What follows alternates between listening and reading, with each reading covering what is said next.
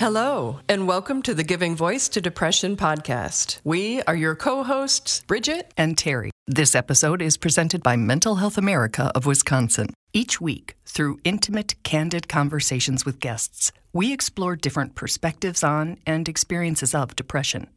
We keep it real because the illness is real. We keep it hopeful because there truly is hope, in spite of what depression tells you. We are not experts or therapists. We are sisters and best friends who live with depression and have interviewed hundreds of other people who do as well. We've learned that hearing others speak openly and without shame about their experiences makes it easier to believe depression is a common and treatable illness, not a personal failing. You are far from alone. Hello, Bridget. Hi, Terry.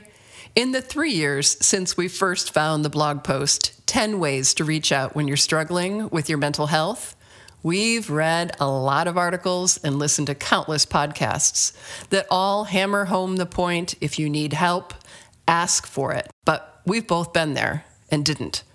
So we know it's not as easy as some sources make it out to be, which is why we are revisiting this particular information, created by mental health advocate and blogger Sam Dillon-Finch.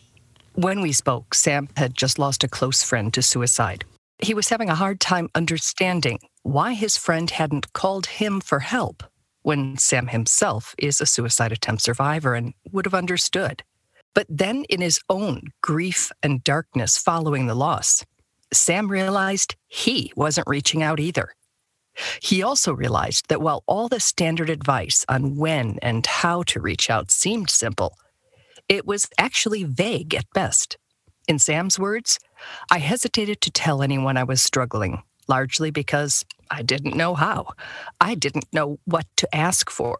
And without knowing, it felt too complicated and too futile to ask. So Sam wrote a detailed, practical list of what to say and the specific kind of support to ask for, giving us all the language to use when we're in distress or crisis and need something or someone to help us through it. It's information we just don't hear, and having it at our fingertips in a crisis could make a world of difference. Here is Sam Dillon-Finch with the second half of his fabulous list, giving his voice to depression. Sam begins with some critically important questions that frame the need for a list such as his in a care system as flawed as ours is. What can we do to help people stay alive? What kind of tools can we give people that don't rely on waiting for a psychiatrist appointment that could take 3 or more months, or waiting for a therapy appointment that's coming at the end of the week, or any number of barriers that exist because the system as it is situated doesn't always have immediate support in the ways that people actually live their lives actually need that support. So any tools that we can offer people to help them figure out how to navigate these situations. The tools Sam is providing are specific, suggested language, phrases that could get us the help we need and save us the stress of trying to come up with the wording when we're in a dark and unresourced place. We pick up with number 6, which is, I'm having a hard time taking care of myself. I need extra support right now around, and then name a specific task. Can you help? I know that one of my big triggers when I'm going through some kind of episode is that if my apartment is a mess, everything feels about 10 times worse. And I think it's really valuable too, because to be honest, I don't think every single loved one in my life is necessarily equipped to help me when I'm in some kind of difficult space. But I'm pretty sure most of my loved ones can come over and I don't know, help me hook up my cable box or help me do the little things that could improve my quality of life. Mm-hmm. There are so many levels on which this one makes sense, right? The person who's struggling gets some needed help. The person helping gets to lay eyes on them, see their place, and get a feel for how they're doing and what other support they might need. And people who want to help but just didn't know how now have a specific requested way. I think you would be surprised by how many people are actually willing to mop your floor if they know that you really, really need that, and that's a concrete way that they can help.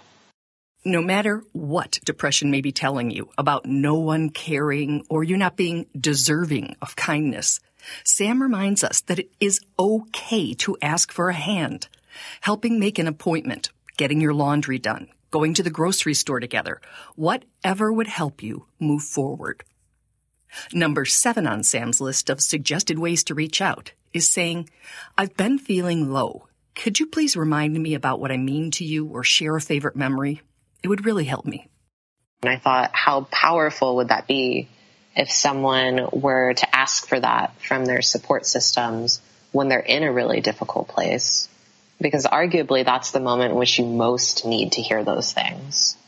And I also think it's great because there are so many instances in which we don't really want to tell people like, oh, I'm having this really, really difficult time. So to be able to like make it into something kind of fun, I just think is brilliant, because you don't really have to be vulnerable in that situation. You can just say, I'm feeling low. You don't have to say why or how. And then you can invite people to contribute something, whether it's like a memory they have of you or something that they value about you. And I think that any time that you can kind of protect your heart and get something really, really nourishing in a difficult place is a really great approach. And that outreach may feel smaller or safer than some of the others on the list. And again, it would counter depression's messaging that you don't matter to anyone. It could prompt a mini version of your own It's a Wonderful Life. I really like the idea of reminiscing as a form of healing, because I think those blinders can come up so quickly. And so to be able to reach out to someone and reminisce and remember the life that exists outside of that kind of enclosed space that mental health crises can kind of put you in, I think that's really valuable. That can be over coffee, that can be over FaceTime, that can just be like an email that you send. Number 8 is near the other end of the spectrum. This one's designed to sound an alarm. Sam says this is the one to use when your survival instinct is letting you know you're too close to the edge for comfort. Say, I'm struggling right now, and I'm afraid I'm reaching my limit. Can you give me a call? And then say exactly when, whether that's right now or tonight, whatever you need. So this one was really difficult to put on the list because I realized from experience and also thinking about my friend that what happens when you're suicidal and you realize that you're at the end of your rope? How do you tell people that? How do I introduce something that's really scary in a way that doesn't catch someone off guard, but also really honors that this is an urgent situation? And so trying to figure out what those words would look like, someone can adapt this to whatever language is natural for them. Number 9 on the list acknowledges that not everyone has a very close support network. Sam's suggested language in that situation is, I know we don't talk much, but I'm going through a tough time and I feel like you're someone I can trust. Are you free to talk? And then again, name a day and time. We think that the only people that we can talk to are these really established relationships of people that, you know, you've already had these lengthy investments in, but that's not always available to you. And I like the idea that if there is someone that's kind of on your radar as someone that you've thought about being close to, I don't actually think it's ever too late to reach out to someone and just see what kind of support they might be willing to offer. Relationships can unfold in all different kinds of ways. And sometimes it's very true that a crisis or a difficult time can bring people together. And I don't think that's necessarily a bad thing. It can be really helpful to cultivate those relationships. Sam acknowledges that in it, you might not feel you have much to offer to a newer relationship, but you can't let that stop you from reaching out if and when you need to. Because I know people who will go through depression that lasts years and years and years. So when are they supposed to develop a support system? If you wait until you're like what you think of as like the ideal state to be enough for someone, you're going to be waiting a really long time because, you know, there's always some extra step to go in recovery or growth. I think believing that you're worthy of friendship right now and reaching out to those people that you already have a sense that you could get along, and really asserting for yourself that you're worthy of those connections, however you happen to be that day, is really, really important. And Sam's final and most critical suggestion is for when subtlety is neither appropriate nor safe. In the same way we're taught to be direct in asking someone if they're suicidal, if you're that someone, it's time for straight talk. Say, I'm suicidal. I need help right now. At least for myself, when I've been suicidal, sometimes I've been really reluctant to say anything, and I forget that sometimes an emergency is just an emergency. And that at a certain point, if it's a life and death situation, it warrants action, and action without apologies. If it's the difference between life and death, there is no reason to apologize, no reason to hesitate. It is okay to just say, I'm suicidal, I need help right now.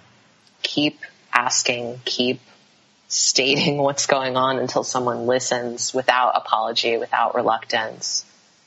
If you're listening to this and thinking, oh, I just could not do that, or I wouldn't want to be a bother or burden someone, realize that is stigma talking, not your much-needed survival instinct. If you drove your car into a lake and the car is sinking and you're just trying to figure out which way to swim, I don't think anyone is going to judge you when you emerge from the murky depths and you wave down a boat. I think at that point, people are like, let's get you out of the water.